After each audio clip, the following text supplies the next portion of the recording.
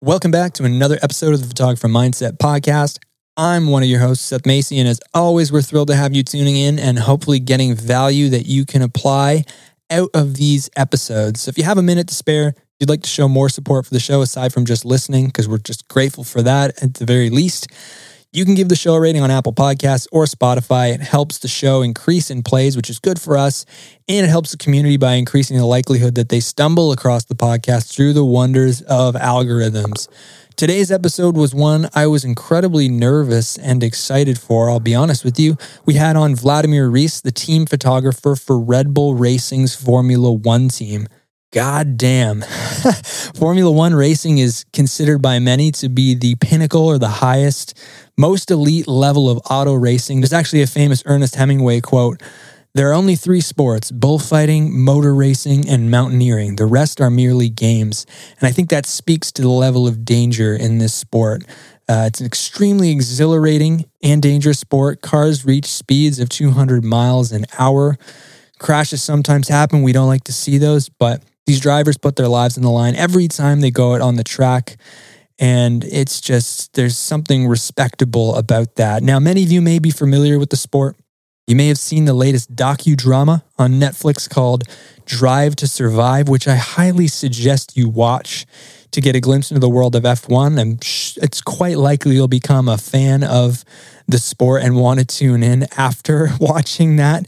It's funny, the only streaming subscription I have, I don't have a Netflix subscription, I don't have a Disney subscription, at least not personally, but the only personal subscription I have is to F1 TV. That's how much I love Formula One. But I digress. For those of you who are unfamiliar with the sport of Formula One, or F1 for short, I'll give you just a little brief synopsis here. So Formula One is probably one of the most popular sports in the world. Several races called Grand Prix are held all over the world. These races put together are called a Formula One season.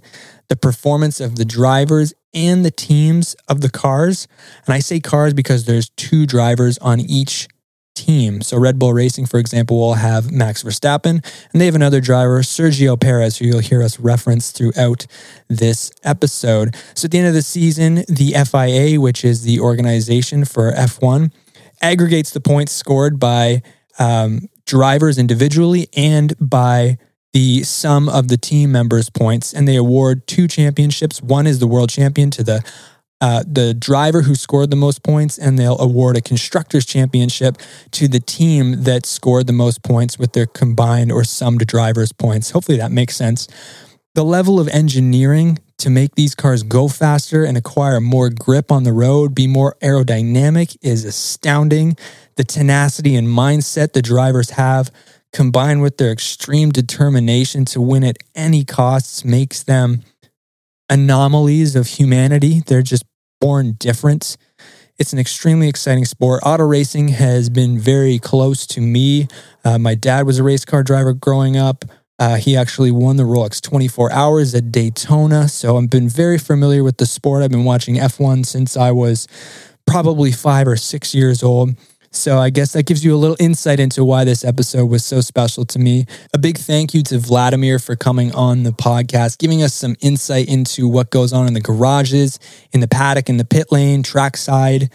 Very, very cool. I think this is the first sports photographer we've really had on, and not a conventional sport at that. So really hope you guys enjoy this. There's lots of great takeaways. Thank you, Vladimir, for coming on and squeezing us in throughout your world travels. It's a crazy circuit with crazy time changes. He was so fortunate enough to be speaking to us from a hotel room in Tokyo right before the Japanese Grand Prix, which I know because we're recording this after the race has happened. The actual episode is before the race happened and this intro is after, but we now know that Max Verstappen won the race and is mathematically world champion. And Sergio Perez, his teammate in the other car, finished second. A 1-2 finish for Red Bull Racing. Max Verstappen, world champion. It's probably because Vladimir came on the show. Let's be honest. That's what made it. And with that, I give you today's episode. In Formula One, anything could happen, and it usually does.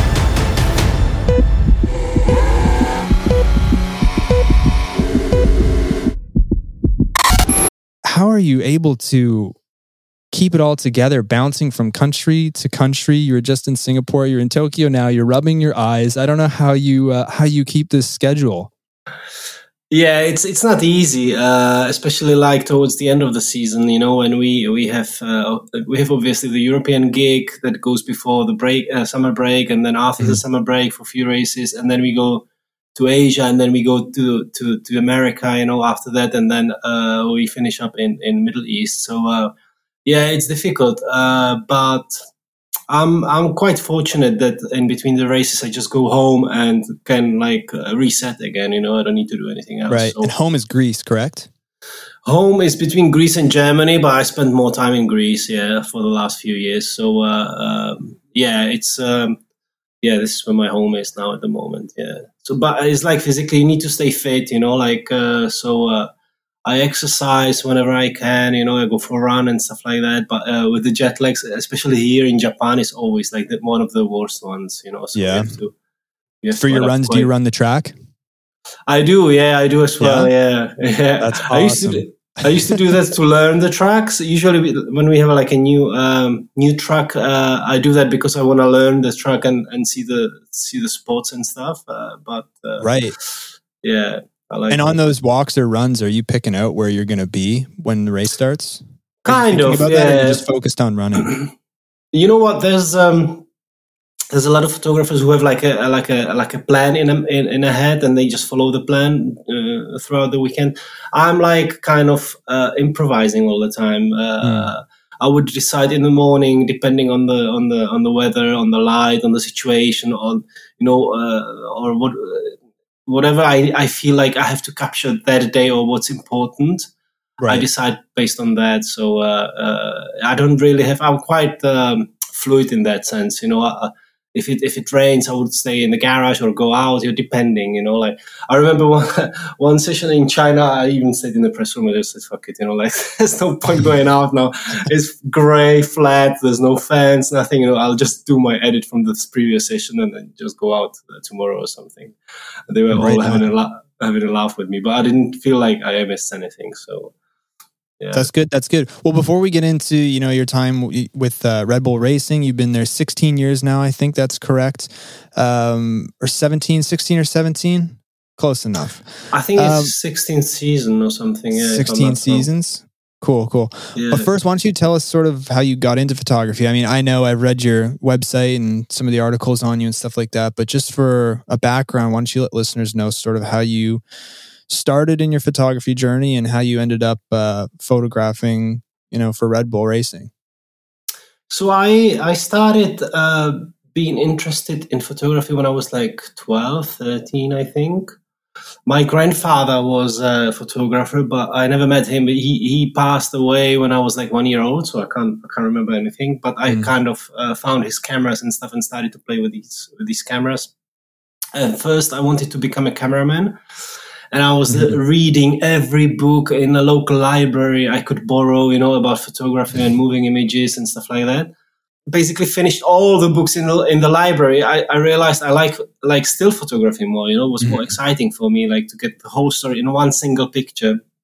And I was studying economics back then. And I said to my parents, I just want to go and study photography. And they were like, okay, are you sure? And I was like, yeah, I like it, and so on. So I went to this photography school in Prague, and within like 6 months, they offered me a job in a daily newspaper. And the boss back then, he was just crazy, like he was like, I called him, and basically I went there like to do, how do you say, like a trainee job.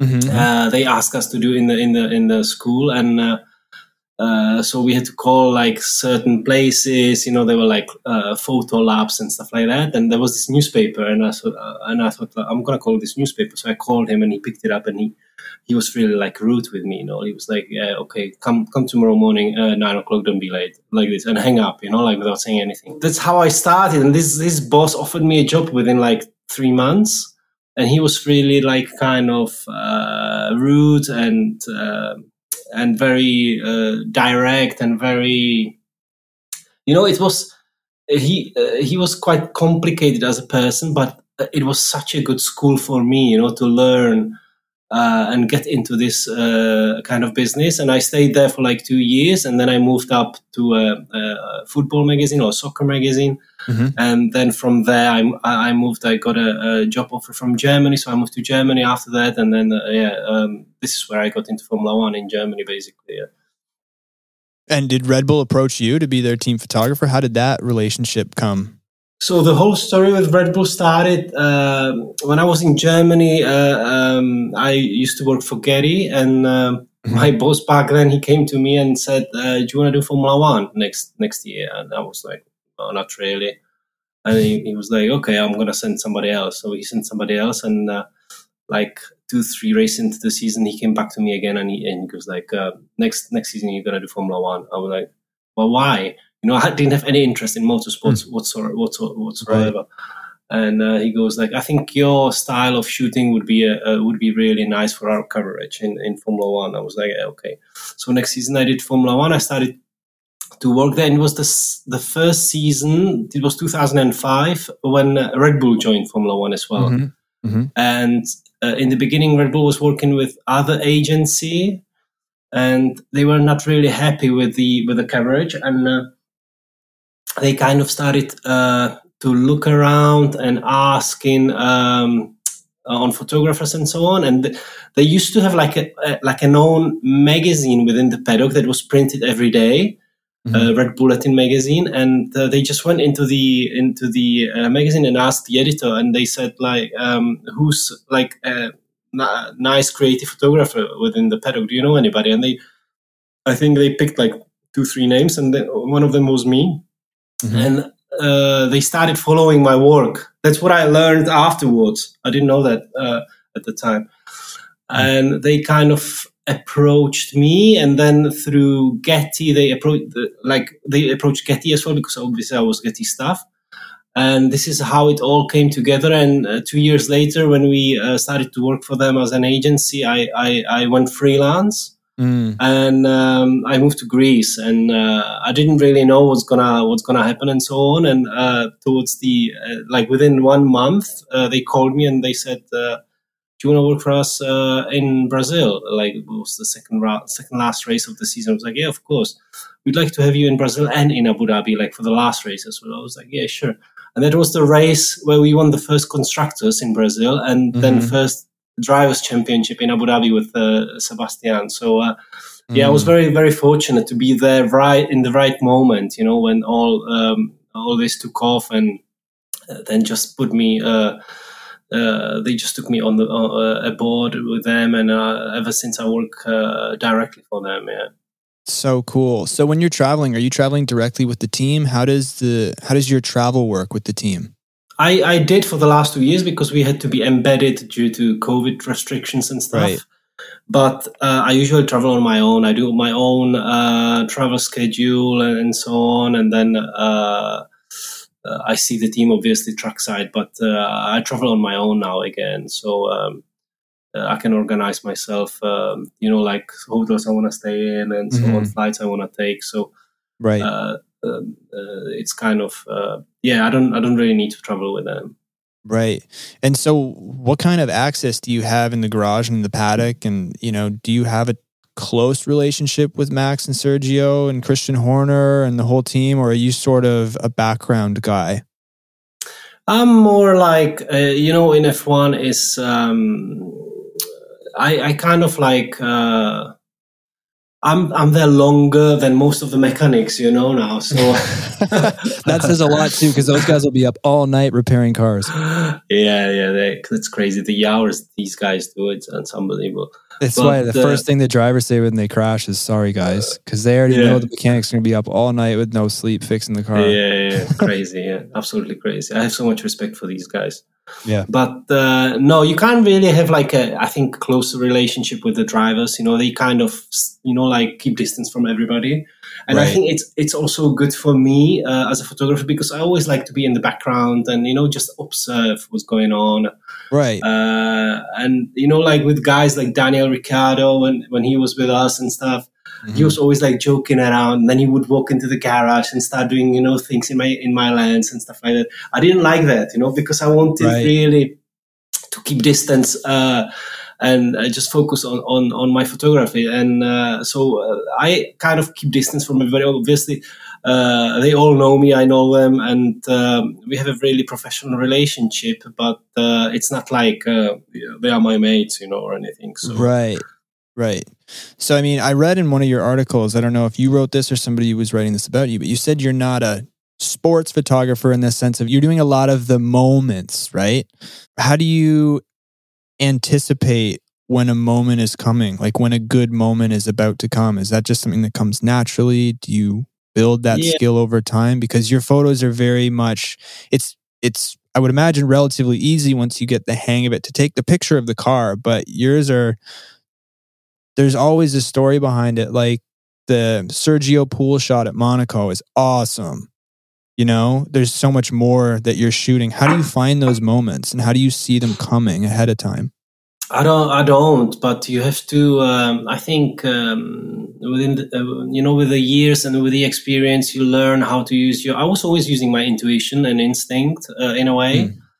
And I think as a photographer, you have to be prepared for the moment when it happens, so, you kind of, try to predict what's going to happen within the next second or something and be ready for that. So, but I always used my intuition and I never liked like set up stuff, set up pictures and so on. I don't think this is the style I would, like follow or anything. But I like when it comes, when all, like when the composition, when the light and everything merges into one moment, and that's the moment where you have to take the picture, hand in hand with your technical skills, obviously, as well. That's why photography is so exciting, because it's all this that has to come together in one split of a second to create an amazing image or amazing moment. Or the moments, they happen within, like split of a second, but you have to see them as a photographer.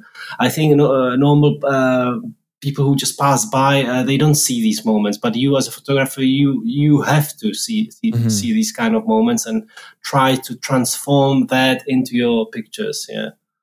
That's so true with photographers. Like the photographers that are my friends are the only ones that'll text me and be like, yo, look outside. Do you see these clouds? Like, look at the sunset right now. Are you seeing this? Like they see the world in a different way, for sure. Going back though, I have a question about the beginning. You said, you weren't into motorsports at all, and you kind of had to learn it. You weren't even really excited, it sounded like, to jump into this career, this avenue with photography. What was the learning curve in terms of, learning the sport? And because that's where I am. I'm a zero. Like I have really no clue. In America, it's not a popular thing too much. Yet, I would say yet, sure, but it's not. And I'm not even into NASCAR really, or any of that, to be honest. Like you said, I'm not into motorsports.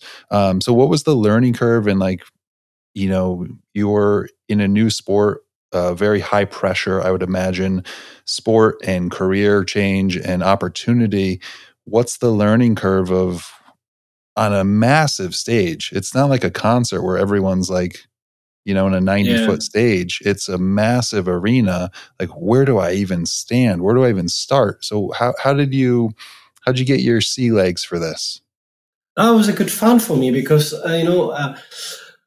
all the time up until F1, I was shooting anything. I was doing Olympic Games. I was shooting hockey. I was shooting football. Like tennis, anything. I've done 3 Wimbledons.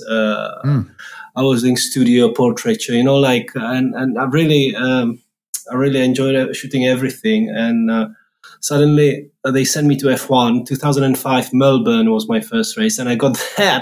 I had no clue. I had no clue. Where am I allowed to go? Where am I allowed to stand? What can I do? And suddenly a new world in terms of photography opened in front of me, because I realized I can go and find the pictures. It's not like in a football stadium where you sit and you wait what's going to happen in front of you. You are quite limited with movements and stuff.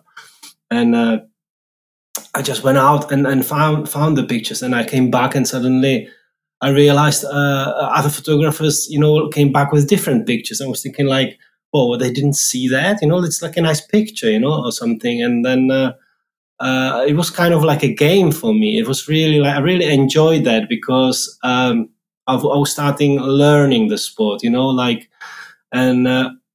first 2, 3, 4, 5 years, you are going to circuits which you've never seen, and then every day you learn the track, and then you realize, it happened to me many times that come Sunday, I realized, oh shit, I could have done this shot, in that corner on that time of the day. Okay, I don't have time to do that now anymore because we have a race or we're leaving tomorrow, but I'll do it next year, so. During the years, I was learning the tracks, I was learning the process, I was learning the rules, how Formula One works. It's such a complex thing, Formula One, and every track is also different. You have to know, in certain tracks you can do this, in the other tracks you can't, there's so much stuff you have to know. So that's why Formula One is quite specialized and quite complex as a topic for a photographer. And if you become specialized in it, you can master it in a way. You can, there's always two ways. You can slide into this routine and do every year the same pictures, or you can master it and try to evolve, every year. And I've chosen the other way, and hopefully I'm still learning, because if you don't learn and if you lose kind of focus or interest in what you do, I think you're gonna slide into this routine. Yeah, and I'm sure Seth is hearing this too, but there are so many parallels to wildlife photography. It is, and war photography as well. Yeah, and I've said to Seth, like a good wildlife photographer needs at least 3 days in the same spot to know that an animal's even there. That's number one. Yeah. Now go back and try to wait it out for a good moment in a better spot. And then to even refine it better, when's the best light going to hit and when there's going to be the special moment. So like you're saying, like learning a track and day one's kind of like informational and maybe you get lucky. Day two, you have a better idea. The next year, you have a better idea. There's so many parallels in terms of wildlife photography there too. So it's funny you say that. It's funny you say that, because I always used to say that as well, that wildlife photography for me is like, I have so much respect for these guys. They are, sometimes they spend a month for one picture, in one spot in the middle of the jungle somewhere, so you need patience, you need a lot of patience. You have to be ready, you have to have those technical skills. You're always on the verge of, the technical abilities of your camera and lighting or everything. So there's a lot of parallels in with sports photography or Formula One. Yeah. So where do you like to stand on lap one? That's a great question. For everyone who doesn't know, lap one is often the most insane. The cars come right off the grid, full speed down a straight into turn one, and often there's accidents, which we don't like to see, but it's crazy. Everyone's trying to pass. It's pandemonium. So where do you position yourself on lap one, or is it different every time at different circuits? It's different every time, but most of the circuits, obviously, you go to turn one because it might be interesting from many, not only because of crashes, but right. There might be some nice overtaking, or something. Usually it's like an overtaking spot as well, because there's a long start-finish straight, which is usually a DRS zone, so they can overtake each other there. So I would say lap one, probably turn one, but not always. Not always. There's a lot of beautiful spots, like in Hungary, let's say, where the last corner, the opposite is a great start shot and so on. So what's your favorite track? I get this question quite a lot. I don't even have that in my notes, but I'm thinking of it now. I think my favorite ones are actually these three ones now: Singapore, Japan, and probably Monaco. Monaco is amazing. Because of the architecture and the ocean? No, because of the distance you get to the cars. You are so close to the cars, like anywhere else, and you can get so many new pictures, and there's picture everywhere. It's right. Just, even if it keeps changing every year because they keep building new buildings, and now we've lost the sea view, I think, completely, because there's a new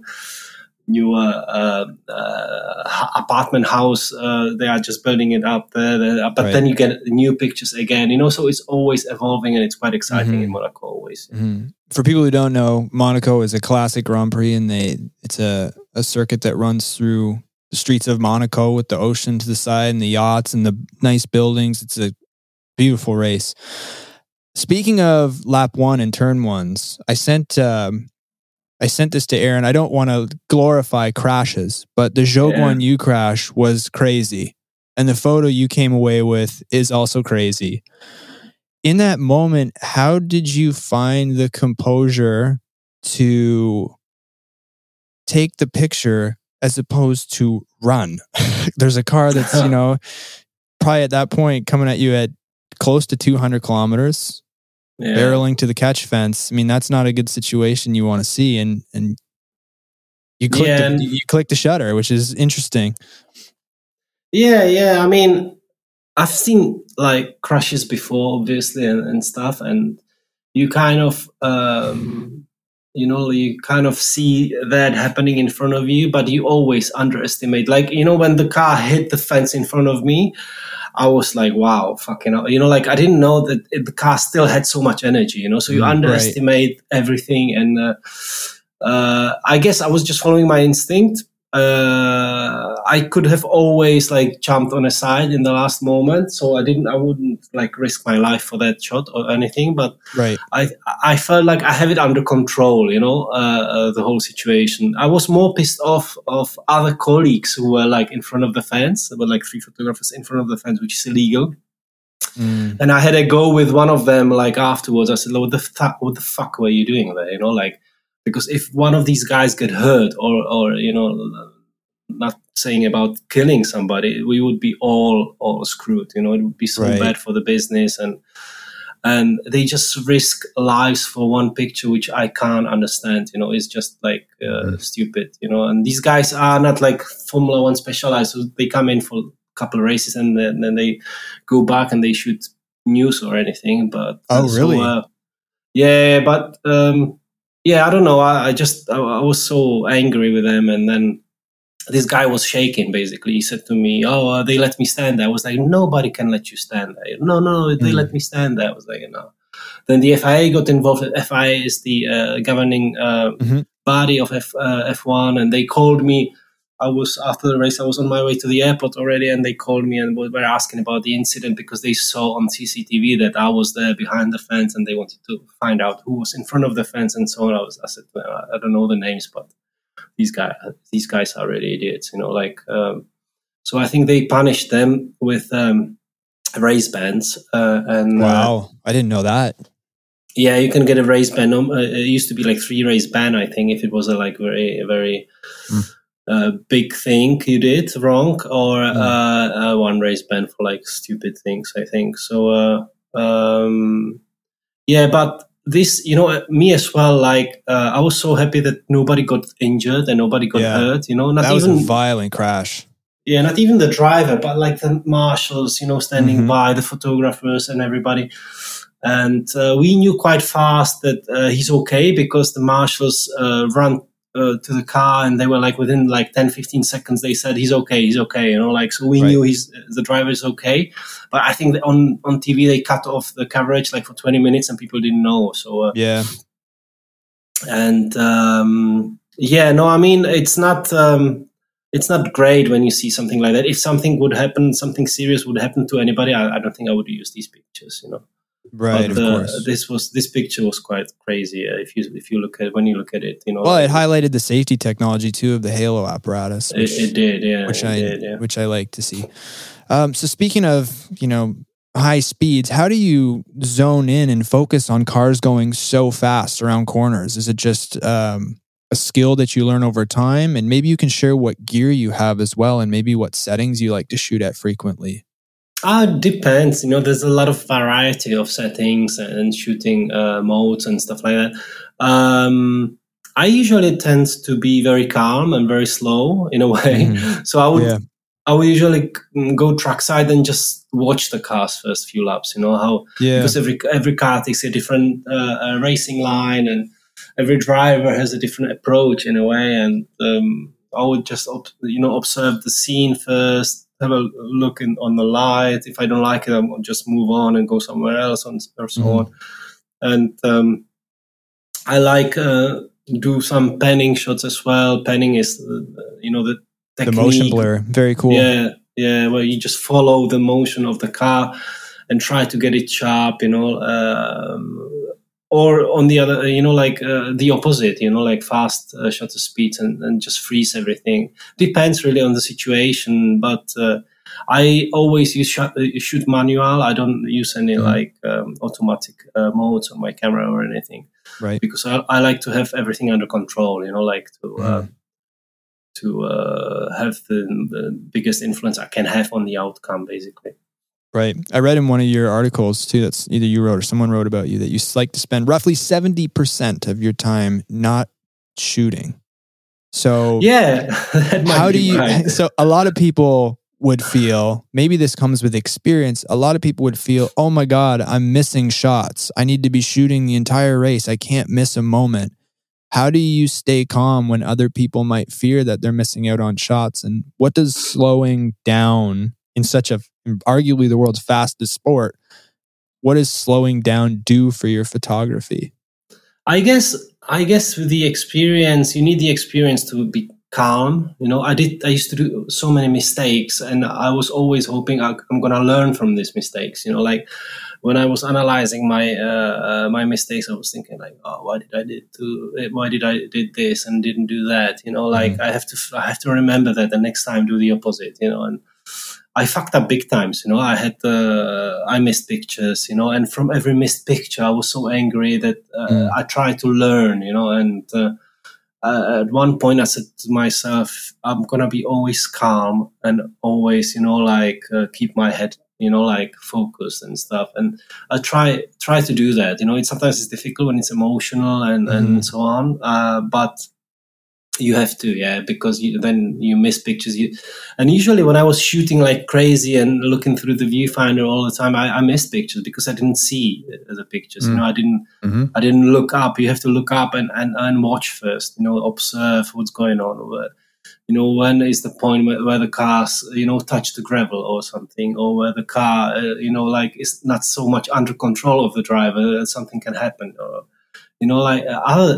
other stuff. You can see cloud coming in or rain coming in, closing in or something like that, stuff like that. You have to be always aware, and you have to always try to predict what's going to happen next. So, and for that, I think you have to be, in first place, observer. You have to see what's going on around you, and then be ready for it as a photographer to capture it. Right. Now, does each team have a designated photographer? I think so, yeah. Nowadays, they even have social media teams. Of course, yeah. They have video guys, photographers, and so on. So I think every team has. The Red Bull one's great. They've just, Aaron, they just took one of the cars to Monument Valley in the desert, and they're doing practice sessions there and kicking up all the dust and stuff. Oh, they're doing show run in there? I didn't know that. Yeah. They always make it seem like it's Verstappen driving with the car next logo, and it's just not. It's not him, obviously, but it's funny. Question: who has the nicest car other than Red Bull? I think Ferrari always looks nice in a way. I used to like Mercedes a lot in the last few years. This year, I would say Ferrari is a little bit nicer as a car. Do you ever shoot the other cars? Yeah, I do. Yeah. For my archive and stuff, yeah. But I liked last year, not this year as much. The Alpine looked nice on the truck as well, with that blue glossy color. It was nice, yeah. So, is it safe to say that you're a fan of auto racing now? Do you like to drive fast as well? I could never if they would put me in a cockpit, in the F1 cockpit, I would shit myself. I was like, when you see the guys, the position they are sitting in there, and what they almost see nothing. I would just and go 350 kilometers an hour down the straight in this. No, not for me. No, I don't think even when I'm driving in a car at home. My wife is like, can we go faster? I'm not really a racing driver, I think. And I have a Defender as well, Land Rover Defender, which doesn't go very fast. So built for going through mud and through creeks and stuff. Yeah. A funny story. So my dad was an auto racer, SRP2, Daytona 24-hour endurance racing. So where you have a team, right? And you try to complete as many laps as you can in 24 hours. So like motorsport's been a part of my life for a long time.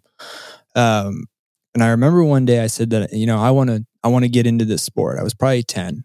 I'm going to share this story with you because it's very important. And it highlights how crazy drivers are and the kind of mentality they have. But anyways, I was 10 years old and I said, you know what? I want to be a race car driver like my dad. So my dad said, okay.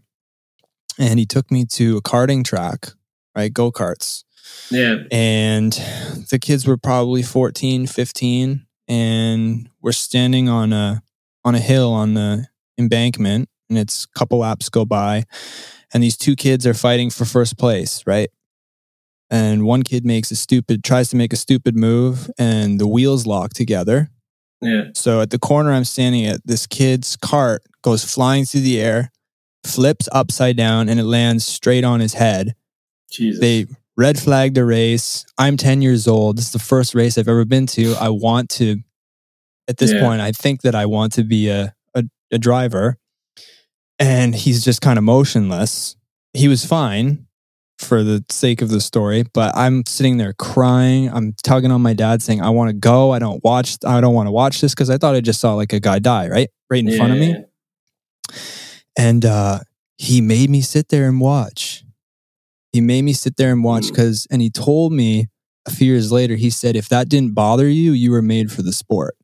Like if you accepted that there's a risk every time you get in a car like that and you're competitively racing, and that's just part of the sport, and that driver made a mistake and that's what happens, and you were cool with that, I would have been fine with you driving cars and racing them. And I did not pass the test. So, but it's just like, maybe I don't know how much insight you have into this, but in just like the mind of the drivers, like they're a different breed. Would you agree? Yeah, no, they are special human beings. I think, it's just, especially watching like somebody like Max, is, I mean, when I realized how old he is, like when I watch him in the garage, he just walks in, and before qualifying or race, like all the drivers we used to have, like Seb, 4 times world champion, Daniel Ricciardo, 7 times winner, I think. They all kind of focused, headphones on Saturday, qualifying or race, and Max just walks in, doesn't give a shit, like he's just, like he would share a few jokes with the drivers, with the mechanics, get in the car, bang, pole position or something. He's so mentally strong, it's unbelievable. It's, for me as well, I don't know if I could handle all this, like in the pressure. That manner as the drivers do. So right. But I think that makes the difference between the champions and the championship drivers. They just don't crack. Under these kind of situations. So it's very, very interesting. The drivers are definitely special human beings, I think. Yeah. Speaking of cracking under pressure, last season was a nail biter. For people who don't know, it came down to literally the last lap of the final Grand Prix, and Red Bull took it home. I was watching it and I was screaming at my TV, go, go, go, go, go for the pass, and he made it. Can you run us through sort of that weekend and just the emotions and how it felt? And maybe tell people what happened more in detail? Unbelievable, because we've had, I've had 4 championships with Seb back in the days. So we've been there, we've been champions, and also, but what happened in Abu Dhabi last year was just amazing. Like for me, probably the most intense and emotional moment of my career in F1. Because, as you said, everything came down to the last lap. Yep, 2 drivers tied for points, 1 last lap. Winner takes it all. Yeah, and obviously, there was a lot of backlash from Mercedes fans and from the Mercedes team. But at the end of the day, I think Max deserved, the championship, and the team deserved it because they did the right calls. They went for the fresh tires and so on. They risked as well a lot, and it paid off. So and it was unbelievable. Like we were wearing these face masks still, So I was happy. I was happy we were wearing these face masks because I was like, shouting like underneath the mask, like when Max got out of his car and then he was running to the mechanics. I was like, I saw like guys 50 years old crying, 50 years old guys crying, like in the garage and stuff like that. So very emotional moment after so many years, Mercedes winning everything, we claimed the drivers' championship, and one of the most, I will never forget this moment. So are you having to focus on getting photographs in that moment while being super emotional at the same time? Like, how do you work through that, right? Like most people, they win a championship and they just get to celebrate and party, but you still have a job to do, my man. This is exactly the moment where I said to myself in the past, I have to remain calm, but I didn't in Abu Dhabi as much. But still, obviously, shooting. Yeah, I mean, there's a history being made in front of you, so you are a photographer, you have to capture everything, and at the same time, you want to celebrate with these guys who travel around the world, for the whole year, and see them working so hard. And then at the end, like they were all so excited. It was just amazing. Like I was inside the garage during the last lap, and it was just unbelievable. The energy in the garage. Oh my God. Even when I remember that now, I get goosebumps, so. It's funny how sports do that, right? It brings everyone together and creates such a high. Yeah, and Max is a guy that doesn't show that easily any kind of emotions. And when he got out of the car and he just kneeled down by the tire, I was like, wow, man. Yeah, don't do that to me, man. Can we use that photo for the episode? Yeah, sure. That is, I meant to ask you. That is a great photo. People, if they're listening on Apple Podcasts, they won't be able to see it, but they'll be able to go to your profile and see it. Max kneeling down in front of the tire. It's an awesome shot. The story of this photo was like, we were like 4-5 guys allowed to be, like on the grid, close to the car.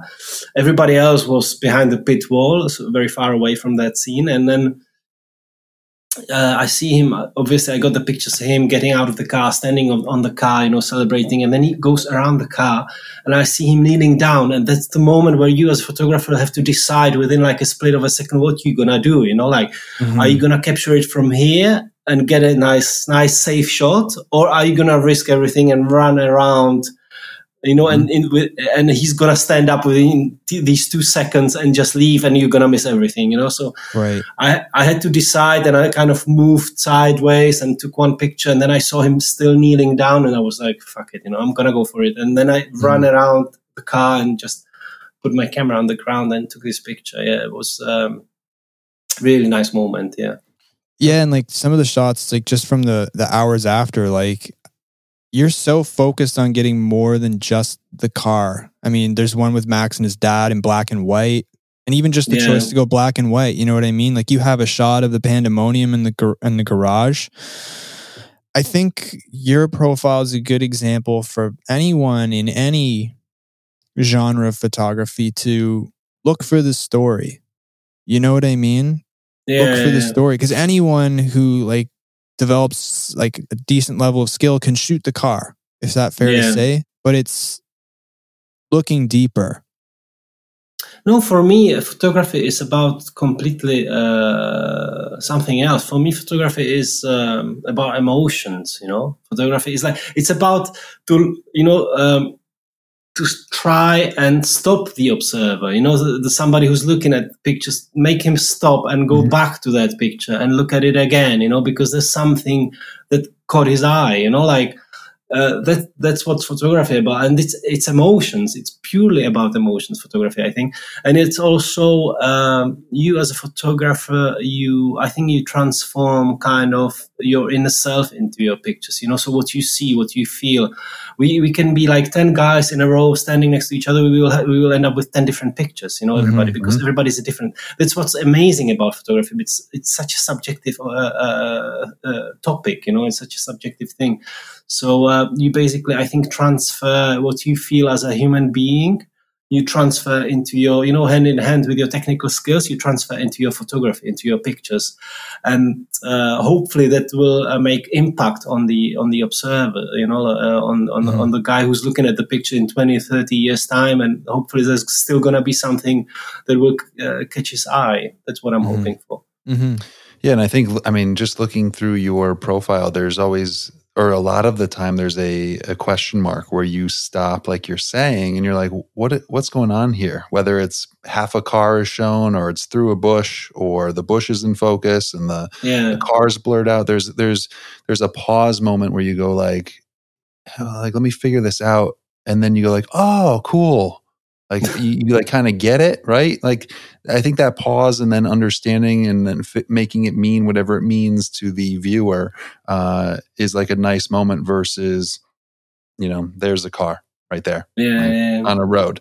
And also your photography reminds me of, we had a concert photographer on the show and he explained the exact situation that you just explained, where everyone else was in the pit for this last moment, the encore.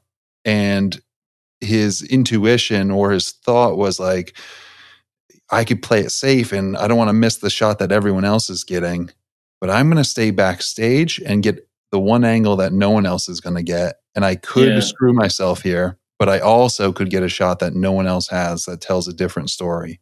And just kind of, I think, having that courage in a sense, or bravery to take those chances probably pays off more often than not. And when it does pay off, it probably pays off big. And maybe it's worth like sometimes the missed opportunities for the shot that 90 other people got, So I think it's just such a interesting comparison to some of the photography that I'm into, and just the process behind it and the mindset. No, you definitely need balls. You have to, be willing, risking many times. Many times I came back with nothing, obviously, because you were risking different position to a safe position or a safe shot, and sometimes it works out, sometimes not. But I'm very fortunate in a way as well with Red Bull, that Red Bull gives me that kind of freedom, that creativity, and that they kind of expect that from me, to bring something different. I've never had like a brief from Red Bull, like come to races and shoot this, and this. What they do is just invite me to races, and they say, do what you do, and we're gonna take your pictures on Sunday evening, So I'm very, very fortunate, and this relationship is quite kind of special, for me. So, but it's all just thanks to the team that we build up this relationship throughout the years, and that I have this creative freedom and everything. Otherwise, I couldn't evolve as a photographer as well, I think, in that sense. Absolutely. Can you run us through what your typical routine on race weekend? So for people who don't know, Friday is the practice sessions. Saturday is qualifying to see where you finish to start the race. And then obviously Sunday is the Grand Prix. How do you approach each day? So it all starts with my travel to the track. Really, for European races, I usually travel Thursday morning if I can, or Wednesday evening. With the overseas and long haul flights, it's a little bit different. We travel usually like if we go east, like Asian games and stuff, Asian races. I usually travel like on Tuesday or even Monday already. And if we go to America or Canada or we travel on Wednesday. Then Thursday, obviously setup day, press conference. any kind of photo requests you have, usually we do it on Thursday already because the drivers are cool and not so Who makes stressed. the requests? The photo requests? There might be like requests from team sponsors, or other kind of stuff. I usually don't do these kind of things, but when a team sponsor comes to me and says, Vlad, we'd like you to do this shot, we usually do that on Thursday. Then Friday is, as you said, two practice sessions. Yep. Saturday, one practice session and the qualifying, and Sunday is the race, which is the longest day. Usually I get to the track like 6 hours before the race. Sometimes maybe even earlier, and then I leave maybe 5 hours after the race. So it's like easily 12, 14 hours day for me. Yeah. Wow. And technical question. There's listeners who like to dive into technical stuff. What I know because I've seen the video, but what's in your kit? So I shoot with Canon for 25 years now, I think. I have I'm using the new R3 camera, and I still have also a Mark 3DX camera, like a DSLR. But I'm in the process now switching to mirrorless everything. So I have 3 RF lenses, which is the 400 lens, 85 millimeter, and 50 millimeter lenses. And then I have a whole range of, like these EF lenses, starting from 24, 50, 100 millimeters macro, 135, 200. That's it. Yeah. And then I have a bunch of like old FD lenses as well. I love to use, like from the 70s and 80s. And I use sometimes also cine lenses. They use for filming, for movies and stuff, because I just love to use these lenses. The handling is great, and for garage stuff, it's just beautiful to use these lenses. And yeah, so I have like a whole range of lenses, but I don't bring everything from with me trackside. I have a case that travels with the team for the whole season, and that's about 30 kilos. The red case? Is that a Pelican case? What kind of case is that? Yeah, I got a new one now. You did? That video is old. I got a green one, which is slightly bigger, but... What kind of case is it? Is it called Pelican, or is it something else? No. It's Nanook. It's called Nanook. I think they are... Are they Canadian? I think they are a Canadian company. Yeah, Nanook is in Nunavut, so I wouldn't be surprised. Yeah, I think they do Canadians making great stuff. Yeah, they do. Yeah, it's Canadian. They do stuff for Canadian Army. Pretty affordable too. Yeah, mine was expensive. Oh, maybe I'm looking at something different. Depends what you Yeah, like, there's lots of different cases. So yeah, but mine was quite expensive. I mean, the Peli case wasn't that expensive. This was much more expensive, but it's slightly bigger. And it's great. It was a game changer for me to get a new case, really. Yeah, but this is the case that travels with the team for the whole season, which is a great help for me. Like it's 30 kilos that goes with the team, so I don't need to carry that with me on the plane. Yeah. And have they ever lost your gear? No, no. But you know what? I have a colleague of mine. He works for Mercedes. And he had a lens in the cargo with the team as well. And then they got to a race, and he was like, "Guys, where's my lens?" And they were like, "Oh, it's probably still in the cargo or something. Like they didn't take it out or something." And he was like, "Well, I need it. Well, we can't get there. It's on the truck now. Like you should have come earlier." So he didn't have his lens for the whole weekend. It's funny. No, that never happened with Red Bull. Yeah, but. A great help from the team that they carry this for me. Awesome. How is Sebastian Vettel? Is he as nice as everybody says? Yeah, Seb is great. Is he? Yeah, very I haven't seen anybody say a single bad thing about him ever. Very intelligent, great fun, great sense of humor. Very English kind of humor. He's German, but his sense of humor is so good. It's very English, actually. Very intelligent now, obviously into his environmental thing, protecting the environment and stuff like that. I like to see that, that these guys use their platforms to point out issues, as Lewis does as well. So right, I think it's great. Yeah. Right. Aaron, you might find this interesting. Sebastian Vettel, who used to be with Red Bull, 4-time world champion, he never had social media until this year. He got it to announce his retirement. Yeah. So he went his whole career without it, without any noise, without any distraction, just I'm here to race, which I thought was really cool. Yeah. Very cool. Yeah, I agree. Yeah. Right. If you couldn't shoot F1, what would be your other sport of choice? Like, what's your other favorite sport to shoot? And you said you shot a couple Wimbledons, which I want to hear about. You shot Federer, who's, recently announced his retirement as well. So what was it like shooting Federer? And then you can answer your second favorite sport, or maybe you do, maybe F1 isn't your favorite sport and you just do it. Maybe you secretly love hockey or tennis or something. I love hockey, I used to, I learned with hockey, to sports photography. Basically, I started with hockey, but back in the days in Prague, it was great because we didn't have a plexiglass in front of us, like the photographers. There was always a spot in every stadium, but there was a gap, and we were just shooting like this. So now I think in NHL, I guess you shoot only through the glass, don't you? Yeah, there's a hole that slides in and out. Holes. Dave Sanford, who we are good friends with, he shoots the NHL playoffs, and he has he sets up cameras in the net too and things like that. And it's very similar to what you do, in just a different medium, Yeah, we were just it was crazy when you look at it, when you think about it 25 years ago, there was always next to the benches, there was a spot, but there was no plexiglass, and that was the photographer's spot. And then the most dangerous thing was actually the sticks, when they were fighting each other and the sticks coming out, like this and that. So that was the only dangerous thing, but to get a puck, get hit by a puck or something, it never happened. So I love hockey. I love basketball.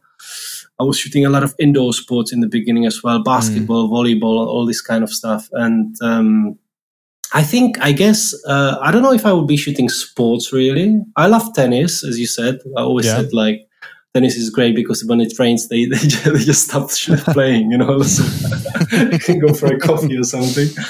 But, I was always tempted also with, not wars, but kind of reportage photography and like photojournalism, foreign affairs. Yeah, right. Yeah. But my parents would probably, my mom would. They wouldn't, it wouldn't go down. Yeah, it wouldn't go down well. I remember I wanted to go to Egypt when there was this Spring Revolution going on. I think 12 years ago or something. I was even checking for flights and stuff, and my mom was like, "Just don't even think about it," But I think it's just, I just love watching pictures from James Natchway and stuff like that. So I think I would be quite good in it, but again, you are risking a lot. Yeah, so. So I'll go stand by a track where a car is slinging through at 200 miles an hour. That's much safer, much easier. Yeah. You know what? Even in F1, there's rockets flying over there, drones shooting rockets over our heads. Yeah. Like in Saudi last year. In Saudi Arabia, there was a missile strike within miles of the track because of the war with Yemen. I was on a building. We were shooting these GVs, and then I went down and I get out of the building and I see this black cloud, and I'm like, what the hell is that? And the guy, the local guy goes like, "Oh, Saudi is a very safe country." I was like without even me asking anything, "Oh, Saudi is a very safe country." I was like, but this doesn't look like a fire or something, Yeah. A missile strike on an oil depot or something. It was crazy. They almost canceled the race. It's very safe. We don't ask about it. No more questions. I didn't ask any questions. Yeah. So what was it like? What's it like? So you shot Federer a bunch of times, right? And you got to watch him play up close. Is this true? Yeah. I love tennis. I've done 3 Wimbledons. Wimbledon up until Formula 1 was my favorite events to shoot, really. So, my question here is, what's it like, shooting someone like Federer? Maybe it's not obvious at the time, but what's it like shooting people who are the greatest in their sport at that moment? Do you sort of get starstruck, or no, is it just another day, No, I never got it. Even when I got into Formula One, I saw Michael Schumacher suddenly walking through and this and that. I never got this starstruck, which was in a way good because you keep your, focus and distance to the topic as well, I think. But shooting, tennis is one of my favorite sports. Federer was always great to shoot because his moves are so elegant, when you shoot him, when you watch him, like, some tennis players are not so good for pictures, but his moves on the court were always so elegant and so nice, he would be probably my favorite tennis player to shoot, I would say. Really? Yeah, Federer would be ready for his backhand like 2 days before the ball got there. Like it was just, and looking great too. Yeah. It's funny because when I moved to Germany, like one of my first events they sent me to was like ATP Masters in Hamburg, tennis tournament, and Federer was there, and I was sending pictures in. This was basically the start of digital photography, like.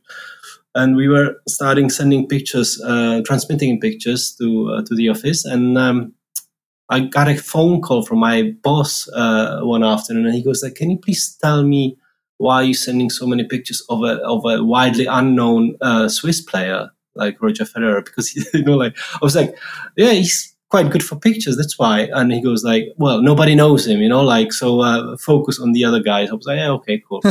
And then he won the tournament. It was one of his first big, ATP wins. And then he went on, like the rest is history now. So, very cool. It was quite funny. That is very cool. Vlad, what's your opinion on this? And you can feel free to not answer, but what do you think of the new Netflix sensation show, Drive to Survive? Have you watched it? Is it bogus? Are you allowed to comment? What do you think? I liked it. First season was amazing. I think the second and third, is it third seasons now, I think? 3 seasons? 4 already. I think there's a lot of stuff that's been dramatized a little bit. I'm nodding my head for people who can't see. For the sake of, the interest and, people to watch it. But there's a lot of interesting stuff as well, a lot of stuff behind the scenes you don't see or, what's going on in other teams and stuff. So from that point of view, it's quite interesting. But I don't always agree with what they, show or how they edit stuff, Right. So, but I think it's great. I think it's great for F1's fan base in the US. I think with Netflix, with the Drive to Survive series, Formula One became very popular in the US as well, which is obviously a huge market for us. And I think it's great. There's a lot of, I still can't get my head around how do they edit all this stuff, because I see these guys, they are filming so much stuff every race with every team, and how, the editors must be geniuses. Does Netflix ever get in the way? Like, does their crew ever get in the way? Sometimes, yeah, but they are part of it now, so you kind of respect them. Yeah, it's the same with camera guys, F1 camera guys. So they are part of it, and we all know each other, so we kind of respect each other. And sometimes, you have to, sometimes they give you a space to work because they know to work for the team, and then the other way around. So it's kind of mutual respect, I think, by now. Yeah. Right. I know, it's funny. So my girlfriend is an F1 fan now because of Drive to Survive. It's got just the right amount of drama, and now she knows all the drivers. We watch the races on Sundays. We'll get up for qualifying and watch it together. It's awesome. It's awesome. Yeah, and the drivers, they're not the worst looking dudes either, which probably helps. But is there any unspoken rules around the course with the tracks with the photographers, like things you should not do, just some sort of etiquette? There's rules which are quite clear, done by the FIA, like safety rules we have to all follow, and unspoken rules. Yeah, I think so. There's you usually leave like the team photographer usually give him more space. When there is when I don't know, when Mercedes wins. And the Mercedes team photographer needs to do a shot, you usually give him space and stuff like that. You don't push too much, you know. You haven't had to give him too much space this year. Yeah, that's true. Yeah, I had to get a zinger in at Mercedes. Sorry, I'm not sorry. Yeah, but there is definitely. I can't just think of any now at the moment. There's a lot of depending also on the track and stuff. There's in Formula One, there's a lot of gray zones and stuff. Gray zones, really, but because Formula One is not tennis, there's no one line you have to, like if you cross the line, that's foul, or out or something. In F1, every track is different. So we are more fluid in this sense, but the safety rules are quite clear. Yeah, we have to follow these. Yeah, but I think it's more about the mutual respect we have between each other. If we do the guys who do all the races, they all know each other. So there's a lot of mutual respect, I think, because everybody's trying to do his best job, and everybody's trying to do the best pictures. So we all have to kind of work together. So, right. Have you ever photographed golf at all? Because I can see being similar in a way, like a big landscape, knowing where the groups are, where the players that we need to focus are, and a lot of distance between, and like looking for these moments that are golf's weird. Like it's almost about the non-moments, in a way. So I have shot golf like once or twice in Germany. I remember, with the DSLRs that were so loud, like the mirror going up and down. I remember I forgot once, and I was shooting before he hit the ball, the player, and he was just having such a go with me, switch the camera fuck off or something. He said to me, I was like, oh, sorry, but it's golf is nice for pictures as well. I liked it. Yeah, it's pretty for sure. Yeah. Vlad, which country has the best coffee? Best coffee? That's a good question because I love coffee. It's not Canada, I'll tell you that. No, really? No. Tim Hortons, that's it. No, that's not good. Yeah, no, it's not great. I think I had that this year once. His face is grimacing. So Canada makes great camera carrying cases with Nanook, apparently, but not so great coffee. Yeah, Nanook is great, but I think Italy. Italy has always great espresso. I like espresso. I was going to say Italy because we've been getting a lot of ground beans from Italy. So yeah. Italy, even like anywhere you get a coffee is good, for some reason. They know how to brew it. They know the right temperature. It can't be too hot and or too cold, it just to be the exact temperature. And Italy, they know how to do it, As a lot of other stuff like food and stuff. Italy is great, yeah. I was in Spain for a wedding. And there was some Italians there, and we were just talking, and I said, the coffee in Spain is so good. And they looked at me and they went, bleh. Yeah. I guess Italians may be coffee snobs. I don't know. Spanish, Spanish cortado, if you have, it's nice. It's really good. It's different to Italian coffee, but yeah, I like it as well. All right. What do you got planned for the rest of the day before we let you go? You get to sightsee and shoots things that you... outside of track and a little bit. I think it's a little bit moody today. Yesterday was a nice day. Today is a bit cloudy. But I'm gonna do a little bit of a work. I have to do some emails and stuff, and then I'm gonna hit out because I love Tokyo. We haven't been here for 3 years now, so it's great to be back. And Tokyo is just such an amazing place, so I'm just going to stroll into the streets. It's funny because F1 is such a big family. I was like in the middle of the Tokyo yesterday, just streaming, strolling through the through the shops, and suddenly Stefano Domenicali walks into a boutique where I was, trying to find probably presents for his family or something, and then you bump into Red Bull guys, a few streets down, and so F1 people are everywhere, so you can't hide from them. Right. Really, but it's a great place to hang around. So I'm gonna go downtown, I think, later on and have a look. Awesome. Well, we're hoping for a Red Bull win this weekend. Max Verstappen championship clinch. Hopefully, Aaron's gonna better start watching it. I've been pressuring him. I said, you got to watch this. It's fun. Like watch one or two races. Aaron, we have to bring you trackside. It's gonna be, like you're gonna bring Aaron trackside. The guy who doesn't even know, not the guy who's been watching it since he was 5 years old. You're gonna bring Aaron. He needs to get the back. He needs to get the back. America. They got to get America going. So you need to get. If you're bringing him, I'll be attached to his leg. You need to get the back, mate. That was when I was first time I was in Melbourne, and suddenly they kicked on the engine in front of me, and the whole floor was shaking, and the smell of the petrol and the tires. You need to feel that, and then you get the back. Yeah. You tell me which circuit, and I will be on a plane there. Tell Red Bull that you need an assistant for this weekend, and I will be there, sir. I got the gear. Cool, great.